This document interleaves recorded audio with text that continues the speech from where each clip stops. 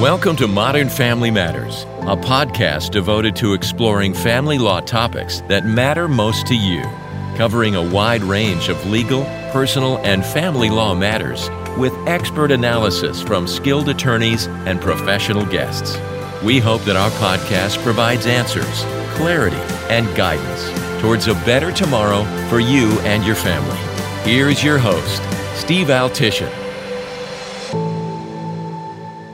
Hi, everyone. I'm Steve Altishan, Director of Client Partnerships here at Pacific Cascade Legal. And today we have Christy Carpenter here with us to talk about the role of limited license legal technicians in a family law case. Hey, Christy, how you doing today? I am doing wonderful. I'm very grateful for the opportunity to talk about this. Oh, this is going to be fun. So before we talk, can you tell us a little bit about yourself? Sure. I began my legal career as a paralegal in 1995. My first job was with the King County Bar Association, a legal services agency, helping low-income people do their own divorces. I gradually moved up, worked for a boutique law firm, worked for a large family law firm in the Puget Sound area, and then I became licensed as a limited license legal technician in 2016. Opened my own firm in 2017 and joined Pacific Cascade Legal last year. I love it. Then you're the perfect person to talk to about this. And I'm just going to start with the obvious, start with the beginning question. Can you tell us just what exactly a limited license legal technician is? So I think I like to give the analogy that a triple LT, which is what we call it for short, is similar to a registered nurse practitioner in the medical arena. We are licensed to practice law just like attorneys are. We get our bar license from the State Bar Association. However, our scope of practice is limited. One of the big areas where we're limited is in actually speaking to the court on behalf of a client. However, we can do pretty much everything else. We can prepare court documents, file them, arrange to have them served. We can communicate with the other party or the other party's attorney. We can attend mediation with a client, prepare clients for hearings. And in some cases, we can actually go to a hearing with a client and assist during that hearing, but we can't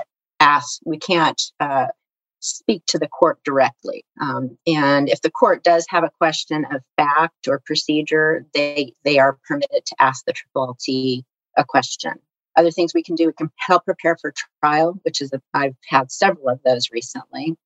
Do the trial brief, prepare exhibits, the notebooks. We can attend trial and assist during the breaks, but of course we can't sit at the counsel table with the client. So most things that attorneys do, Triple LTs can do. And it is limited in Washington. The practice area we're limited is family law. We can't practice in any other area of law. Right. So I guess the term is pro se.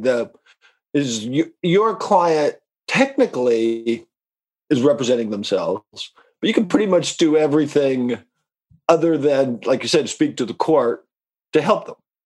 Correct. Typically, when attorneys represent clients, they file what's called a notice of appearance. And in that case, they get notices from the court and from the other side or the other side's attorney. And the other side's attorney has to communicate with that party's attorney. So in this case, the other side has to communicate still with the pro se client, although there are mechanisms by which we can ask that they communicate with a Triple T concurrently with the pro se client.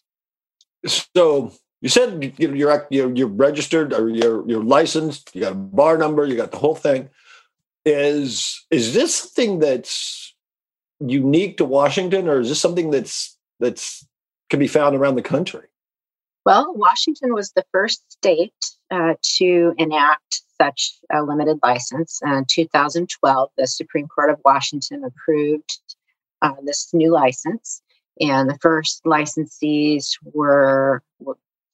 people were licensed in 2015. Since then, other states have looked at Washington's example and have promulgated their own limited licensing. I believe the second state to do so was Utah. And they I believe they are licensing their, I think they call them limited paralegal practitioners. Don't quote me on that, something like that. But they, I believe, can practice in family law, landlord tenant, and possibly some sort of debtor creditor. And those are I would say the top three areas where low income and even moderate income need assistance is family law, debtor creditor issues, and housing eviction issues. Yeah, you would think. So Utah was the second, Arizona also, Minnesota, and then Oregon is going to start their licensing program in July of next year, along with Colorado, I believe, has a pilot program. All in all, I believe there are approximately 20 states right now who have either actively enacted this type of license or are working toward that. You mentioned that you can practice most legal matters in under family law, if it's considered Correct. a family law case. Yes. Family law is sometimes a kind of an amorphous term. So can we talk about that a little bit in terms of the types of family law cases that you can practice in? Because I know, some people consider family law everything from surrogacy to adoption to guardianships to estate planning to divorce. Right. So you mentioned several of the areas where triple-Ts are not permitted to practice: guardianship, adoptions, surrogacy, dependency cases, those types of things. The more common: divorces, establishing parenting plans for unmarried couples, establishing child support, paternity cases where testing needs to be done to determine who a father is, domestic violence cases. Those are the big ones. And then within family law, within those types of cases themselves, there are certain issues that we cannot address. Some of those being if a client or a spouse is in the midst of a bankruptcy, we have to refer them to a bankruptcy attorney to give instructions on how we would deal with that bankruptcy within the context of the divorce. We cannot take on cases where there is a question of jurisdiction under UCCJEA for a parenting plan. We cannot deal with cases where they're under the Indian Child Welfare Act. If a child is part Native American and a tribe might have a say in the parenting for that child. And then other issues might be we cannot take on a divorce where there is a division of a business. We'll have to refer that out to an attorney. And then when the issue is resolved, that attorney can provide the triple-LT with information on what to put in the divorce orders so that we are within our scope. If I'm assuming that all of the different, I call them iterations of divorce, legal separation of a registered partnership, all of those things fall into the family law types of cases you can do? Generally, we cannot. That's another question. For unmarried couples, we cannot assist with what's called intimate partner relationships. So where there's a need for division of property between unmarried couples, we can't assist with those because those technically are merely civil cases. I was going to say those really are just civil cases. They don't even fall into that. You mentioned that on some of the stuff that you can't do on your own or just initially, you can work with an attorney. An attorney can work on some of that stuff, and then it can come back to you and you can help? Yes. So we mentioned some of those things: bankruptcy, resolving a jurisdictional issue. Another common example is we cannot prepare qualified domestic relations orders or even refer to them in a case until a client has met with an attorney and determined what needs to be done with the division of a retirement plan or pension. Right.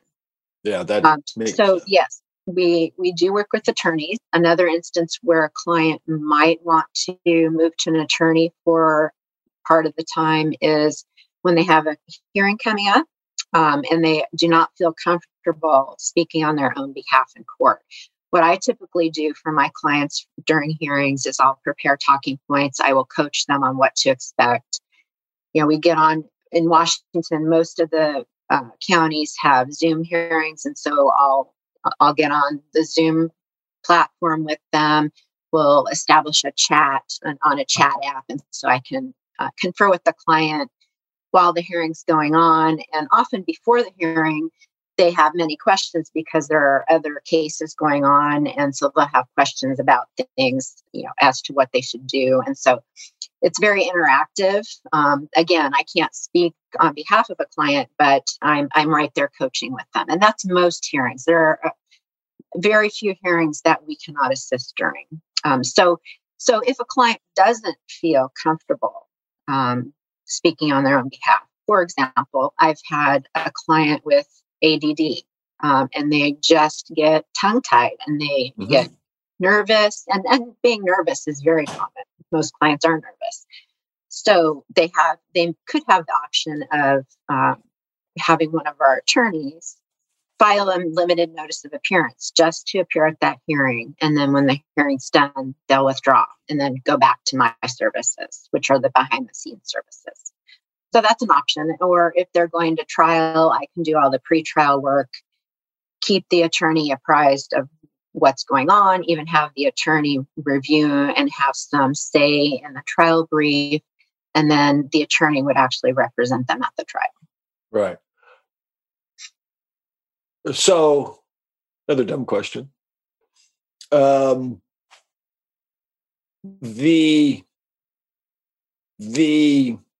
place that LT fits is sometimes, I'm thinking like, well, why don't I just hire an attorney to do the whole thing? There's the reason that you guys are doing what you're doing, I would imagine, has something to do with, saving the client money. Yes. So the license was created primarily to assist moderate income clients. With low income clients, often they're at 125% or below the poverty level, sometimes receiving public benefits. Often they have access to legal services agencies. Legal services agencies receive federal grants and state grants to help those who are at the poverty level. But for those who are above that poverty level, they have fewer resources. And so the license was created to make it more affordable for that niche of litigants to be able to afford legal services. So we're talking generally above 200% of the federal poverty level. And as an example, if I have a client, a single mother who's got 2 kids in her household, 400% of the federal poverty level is $7,320 income for a family of 3. So it seems pretty high, but when you're talking about hiring a lawyer at $350, $375 an hour, and that $7,300 was gross income, so conceivably $5,500 net. Supporting a family of 3, once your mortgage is paid and all your bills and your credit cards, if you're in debt, there's not much left to be able to afford an attorney. And so our triple T rates are usually quite a bit less than attorneys. I generally say they're at least half of what an attorney's rate is, and sometimes as low as a third of what an attorney's rate is. I'm just not sure. I've got a divorce coming up, and I'm not sure if what I need to do, how to do it, how I can afford it. Could I come in and talk to you before you even we hired you to kind of go through, and you can tell me yeah or no, or yes and no on what you could do to help them? Absolutely. I have consultations with clients first to determine what their issues are and whether any of their issues might be outside of my scope. So I ascertain that. I do a analysis of what their income is and what my rate would be, because I do charge on a sliding scale based on income and household size. And I go over what the procedure is for whatever their particular action is, discuss what the predicted timeline might be. We talk about whether we'd want to do discovery, which is an exchange of information, formal exchange of information, whether they might need a motion for temporary orders in the interim if it's a contested action and it's expected to go on for months, 10, 12 months. It can be about a year before you get a trial date. And so often a client will want to have temporary orders entered in the interim in order to get potentially child support, set a parenting plan, maybe get some spousal maintenance, maybe divide some property initially. So we go over that in great detail. Yes. Mm-hmm. The discovery one really jumps out, because I know that a lot of people I've talked to who are kind of, especially if they're not going to file, the first thing that sort of kind of hits them is this discovery request, and they need, there's a list of 82,000 things, it feels like, and that can be pretty daunting, but they can come into you and you can help them with that. Yes. And in fact, I've had clients just hire me to help them put their discovery together, their discovery responses, or send discovery. You might have a spouse who has had control of the couple's finances, and a client doesn't have access to any of that. And there needs to be some transparency as to what assets are owned, what debts are owed, before you can even move on to any mediation or really to any sort of finalization of the case. Yeah. Is there anything I should be aware of if I'm going to hire you? I know one of the things you talked about was actual physical representation in court, or what about getting things from the other attorney or getting things from the court? I can't come in and rely on you. I'm taking it to make, to receive court documents, to receive court orders, or can I? Yes, you can. So what I do when I first get into a case, assuming that it's been filed or at the time of filing, I will have the client file a notice of appearance pro se. And then within that notice of appearance, I also list my contact information. And it requires that the court and the opposing party or the opposing party's attorney communicate with both of us concurrently. And so that kind of solves that problem. And the courts in Washington, at least in the big counties, they're very familiar with legal technicians' work. And I very routinely communicate with the court on behalf of my client. I always CC my client because, again, as you said, the clients are technically pro se and they should be receiving, firsthand communications. Yeah.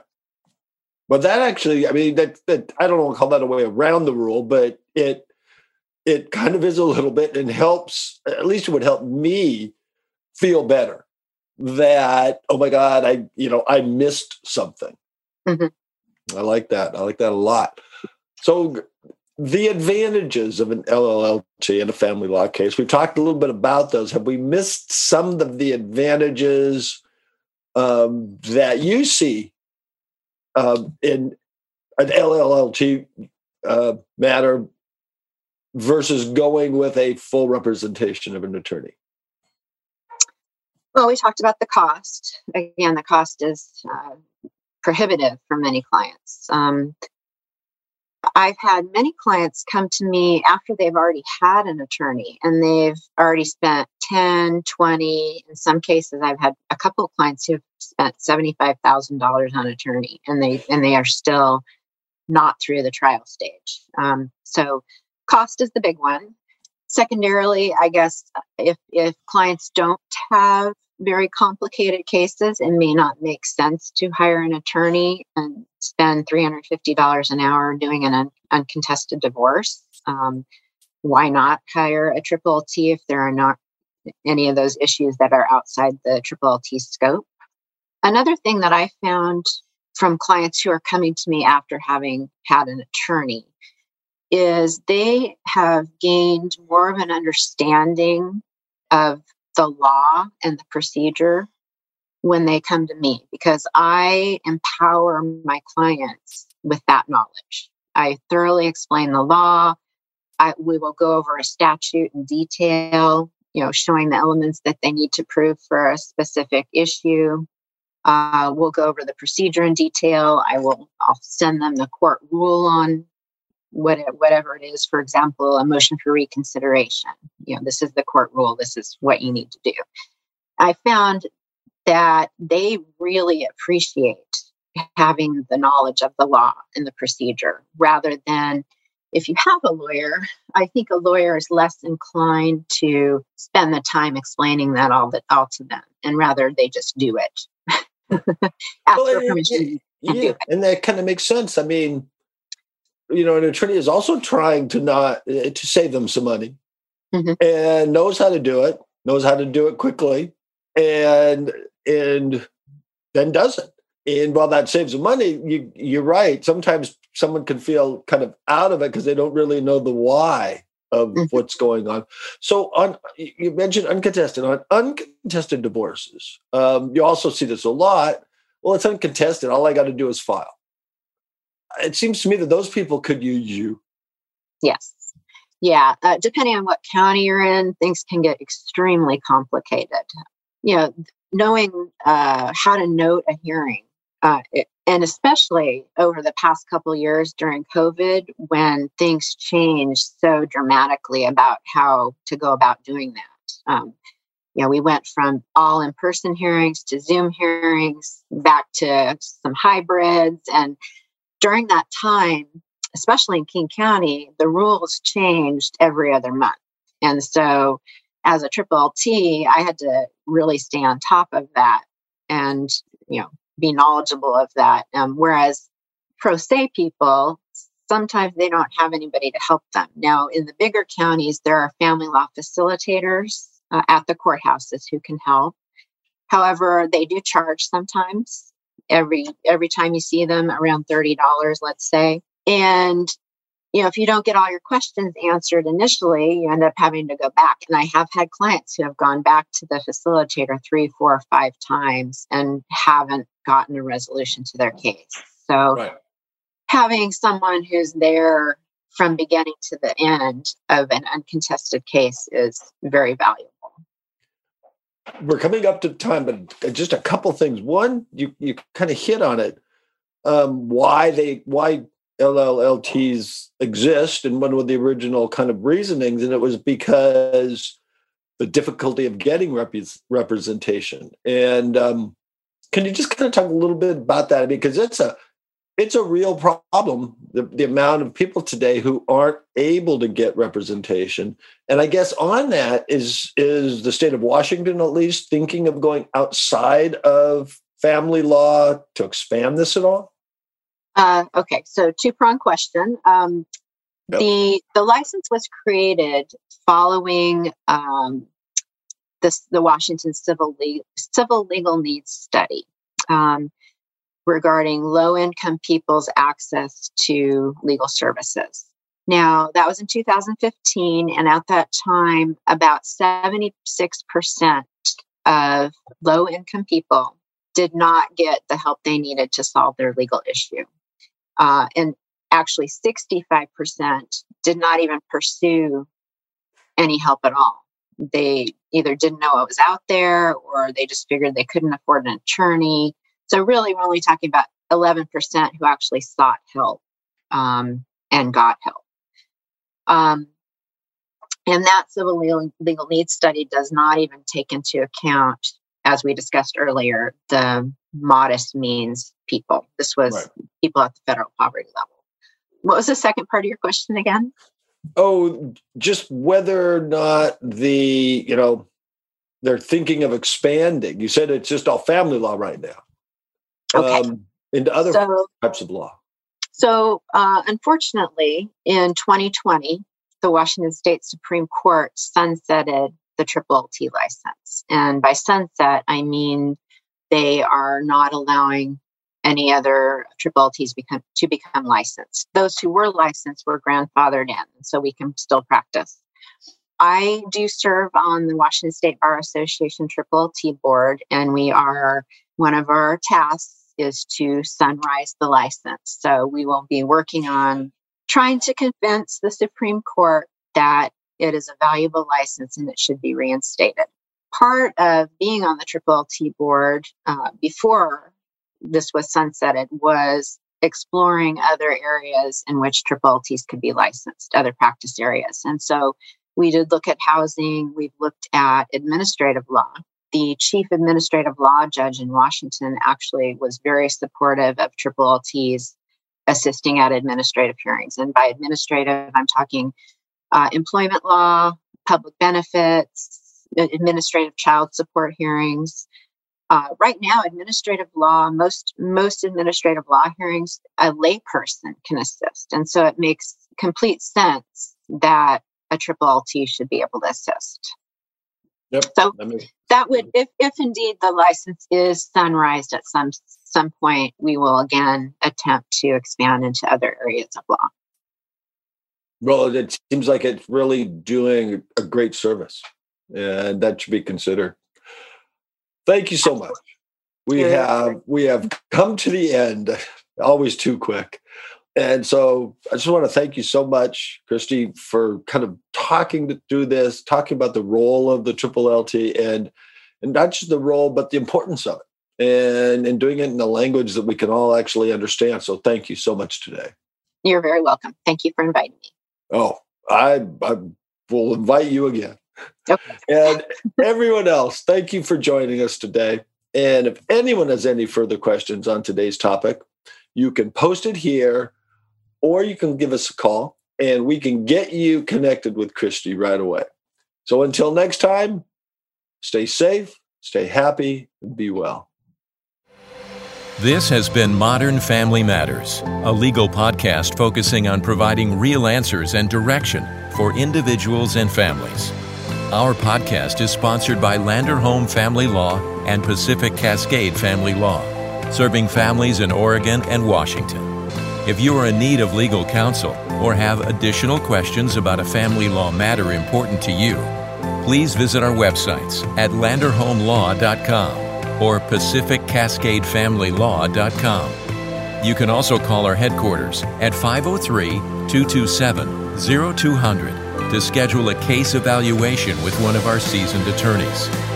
Modern Family Matters, advocating for your better tomorrow and offering legal solutions important to the modern family.